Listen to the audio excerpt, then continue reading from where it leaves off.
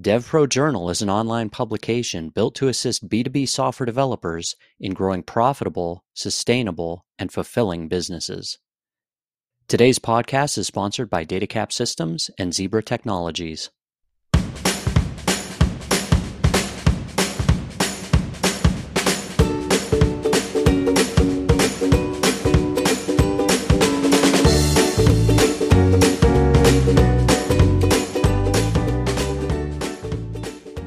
Hi, and welcome to the DevPro Journal podcast. I'm Mike Monticello, co-founder of DevPro Journal. Today, my guest is Nanette Lazina, Vice President, Mid-Market Channels at SAP America. Nanette, welcome to the show. Thanks for having me, Mike. I appreciate it. Yeah, so today we're going to be discussing building a reseller channel, and specifically we're going to be sharing advice and best practices for software developers who are currently selling direct or maybe just dip their toes into a reseller channel and need some assistance. However, before we dive into the topic of how to successfully build a reseller channel, let's talk about why a developer might want to do so. So, Nanette, could you share some compelling reasons why having a reseller channel is good for an ISV? Sure. I would say the number one item is just the expanded coverage, right? The key to expanded coverage is making sure that there's true specialization regionally as well as by industry. Okay. So others may be, off payroll workforce. You may have limited funds or budgets from a personnel perspective, and you basically can reach more of your addressable market, leveraging partners. It's also a way to faster growth, right? Sure. You can have multiple vendors and partners that'll really help you expand your reach. Okay, yeah, makes good sense. How about some downsides? Are there any downsides of building a reseller channel? For me, I think the top one would be around the time to build it out. If you're going to do it right, you really want to take the time to look at all the complexities associated with it and the time that it takes to find the right partners for your solutions across the board and to give them an opportunity to build out their own practices. Some of the other areas to be aware of, and I wouldn't necessarily say that they would be downsides, Okay. but more so around you need to make sure you reduce channel conflict as much as possible. If your organization is used to working in a direct capacity, setting up your guidelines of who should be playing where, when, so on and so forth. That conflict is evolving, but the more that you build out your channel, you should see that dissipate. Okay. All right. So if someone is selling direct and they think about doing a reseller channel, do you think in today's day and age they could do both? I know oftentimes I talk to software developers who want to maybe hold on to some of those legacy relationships, especially if they're big customers and they don't want to give them up. Can they avoid conflict though by having both an indirect and direct channel? Absolutely. As long as you identify a specific segment or industry that your resale channels will be focusing on. The key there is making sure that you have clear definitions for your channel so that they're not surprised, that they stick to where you want them to invest in. The last thing we want to do is to be unpredictable. And we want to make sure that we're providing our partners a way to be successful in the space. And the only way that we can do that is giving them predictability. Yeah. All right. Sounds good. So then if a developer is considering building a reseller channel, can you share what are some of the first steps that they should take? I would say the first step is to identify what the value proposition is for the resellers. How are they going to make money? Right? So we need to, if we want to entice partners to be selling our solutions, we need that definition first. Some of the other items are, how are you going to support them? What type of financial resources are you going to provide? What type of enablement are you going to provide? They're investing in us. So how are we going to be investing in them? All right. So if someone wants to do this, what kind of systems do they need to have in place? I'm thinking, there's probably people, there's contracts, there are, management systems that they need to have in place. Can you talk about that a little bit? Sure, absolutely. So I think first and foremost, you have to start with the people. You need to make sure that you have a channel leader that can build over time. If you're just starting out, um, they can be a player or a coach to start, but don't hire them just as a channel rep. You need someone that's going to have vision for the future. The next side of it is making sure that you have strong partner management to support the partner as they continue to invest and grow. Okay. Okay. From a contracts perspective, you really want to make sure that you have a contract that outlines the commercial terms and the basics of the relationship, where they're going to have access to your customer base, where you want them to focus, as well as how are you going to compensate them Mm, from the end customer. yeah. Once you get there, and obviously, I think a lot of this is needs to be happening in parallel, but at the same point, the systems are key. You need to make sure that you have a PRM, which is a partner relationship management tool that tracks partners across all the KPIs that you need them to focus on. You also want to make sure that your partners have access to program information around your partner program, as well as training and any sort of demo environments. And the demo environments can be twofold. They can be canned demo environments that all of your partners have access to, but you also want to give them the ability to also have their own sandbox of type to go ahead and customize on an as needed basis. Okay. Yeah, that's great. Quick follow-up on the idea of the person that's going to be kind of spearheading this. Is this a position that you think an ISV could take someone that they already have on staff and have them do kind of like double duty while they ramp up, or should they really hire someone that's just wholly dedicated to this endeavor? This is not a part time job. Yeah. From my perspective, you need someone that is fully dedicated. If you're only going to dedicate a partial resource to this, you're just asking for trouble. Yeah. This is something that you need to make sure that you are fully vested, because if you're not fully vested, then the partners are going to feel that and they're not going to be fully vested. Yeah, good advice. So I know you've kind of touched on some of these already, but if we were to try to come up with a list of some, components of a good or successful reseller partner program, are there any things that you can share with us from things that you've seen with your own ISV partners? So I've been in the channel for a number of years now. And one of the things that I have learned is that you need to meet the partners where they are and know where they want to go, because that may not always line up with our own plans.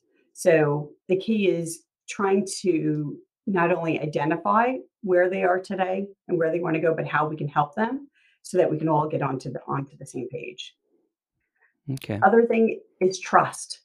Trust is key bidirectionally. And we need to make sure that there are lines of communication open. Um, Nobody's perfect. No ISV is perfect. No partner is perfect. And the only way that we will be successful together is keeping those lines of communication open. Yeah. Okay, great. So let's talk about finding and recruiting resellers, because that's a whole other challenge. I Yes, can it is. imagine that software developers have enough trouble hiring internally for their own business, and now you're talking about finding good partners that are just could be on the other side of the country or even the world. So, what advice do you have for finding and recruiting resellers? I would say the first item is to understand where your gaps are. We don't need to replicate what we already have. We want to go ahead and look for partners that are complementary to us, but Mm, that we're ensuring that there isn't a conflict there. Now, that's not always going to be possible, right? But if there is a specific industry that you need additional reach where both parties are playing, that's fine. But that's to go back to some of the other items that we had discussed, is the need to make sure that we have clear definition and rules of engagement. I would also say looking for partners that are growing, that they have an existing track record of success. mm, Um, and also back to understanding where the partners want to go, where do they want to play? yeah. How about I know ideally if I was looking for a partner, I'd want them to sell my software exclusively. In today's day and age, that's probably not realistic. But I guess what advice do you have if an ISV is looking at someone and that they might be selling their their competition software. Is that a problem, or how would you advise them to deal with that? So, from my perspective, it's not necessarily a problem. And you're right. In this day and age, to get exclusivity is super rare. Yeah. The key is making sure that there's a bit of a firewall between the two organizations selling the different solutions so that there isn't that conflict or that concern. Because if your sales organization is working with those partners, there's going to be concern that it's a bit muddied. Yeah. And we don't want to be ultimately competing against ourselves, because is what would happen. Yeah. Absolutely. Okay. Well, last question for you here. What not to do? So, what mistakes have you seen ISVs make when it comes to their reseller partner programs? First off, you need to give give it time to work. The worst thing that we can do is changing things too frequently, Okay. because then we're unpredictable. And when we're unpredictable, that's when our partners start investing in other solutions. So, how much time? I mean, to give an example, like if I was launching a program and I'm rolling it out and I'm not sure if I think that my systems are in place, I think I've got the right person, how quickly should I be looking to change things if I don't feel like it's working out? So there's a difference between small tweaks and major changes. Small tweaks should be happening always, whether you're brand new to starting out your partner organization or if you've been doing it for 25 plus years. It's the major changes, especially in the beginning. I would give it at least 18 months or so to give something time to work and to resonate. Um, the problem, if you start changing it before that 18 months, you're being reactive instead of being strategic. Yeah. Okay. All right. You also don't want to expect your resellers to be able to do everything that your own internal team can do. Um, as much as we want our partners to be an extension of ourselves, unfortunately, they're at a disadvantage, right? Because they're not necessarily getting access to everything that our own internal teams do, right? And they have their own agenda also. They have to run their own businesses, and we don't control all of that.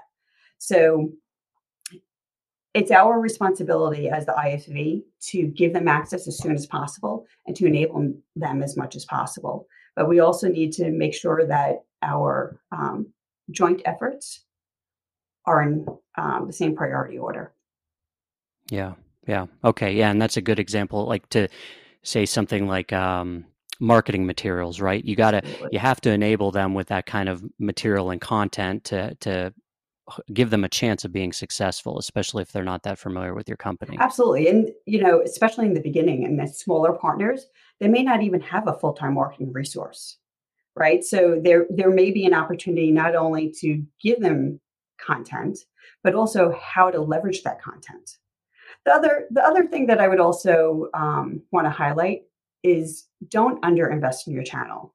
It's going to take time, right? So you really need to be realistic with how you're investing and how you're investing in yourselves as well as them. Okay. Yeah, that's a great one. What about playing around, tinkering with the revenue sharing? I oftentimes hear about this one where maybe you create this channel program and maybe it's really successful, but you start to see how much you're paying them. I mean, you are as an ISV becoming more successful because they're selling things, but maybe you get a little antsy seeing how much money is going out to them and you start adjusting those levels. That could have a negative impact. Do you see that happening at all? So I would say you need to look at it holistically. Um, if if we start pulling back and the partners aren't making as much money, then they're not going to invest anymore. So you really need to look at the overall landscape, what your competitors are doing as well. You need to understand the market and make sure that we're in line um, with industry best practices and funding. So speaking of revenue share, I understand that SAP recently launched its Cloud Choice Flex program. Can you share a little bit more information about that? As SAP has gone further and further into the cloud, we've been evaluating our partners' profitability and the routes to market. And we want to make sure that we give them every opportunity to be successful. So, one of the items that we've identified is rather than the traditional resell, where we would sell the solution to the partner and they would in turn mark it up and sell it to the end user. CloudTrace Flex allows them to get paid a commission. So it's a set commission. CloudTrace Flex ultimately also allows two different partners to be engaged. One partner can be part of the consider and select phase, where they were part of the pre-sales effort to sell the solution, and they would receive a commission. And then the customer has the opportunity to either continue working with that partner from an adopt and operate perspective, or they can have a separate partner do their SI work as well as continue to maintain that relationship going forward. And that really gives the appropriate flexibility to work with the customer, meet the customer where they are, and ensure success. Awesome. All right. Well, Nanette, thank you so much for your time today and sharing your insights. We really appreciate it. Well, I appreciate the opportunity to speak with you, Mike, and look forward to doing this again. Yeah, I think we scratched the surface on a lot of things, but we could probably have a separate episode for each one of these items that we discussed here. I would agree. Yeah. I would agree. Well, thanks again. And thanks to our listeners for joining us. As a reminder, DevPro Journal is an online publication built to assist B2B software developers in growing profitable, sustainable, and fulfilling businesses. To read more information on this topic and many others, visit devprojournal.com. Finally, we'd like to thank today's podcast sponsors, DataCap Systems and Zebra Technologies. Thanks and have a great day.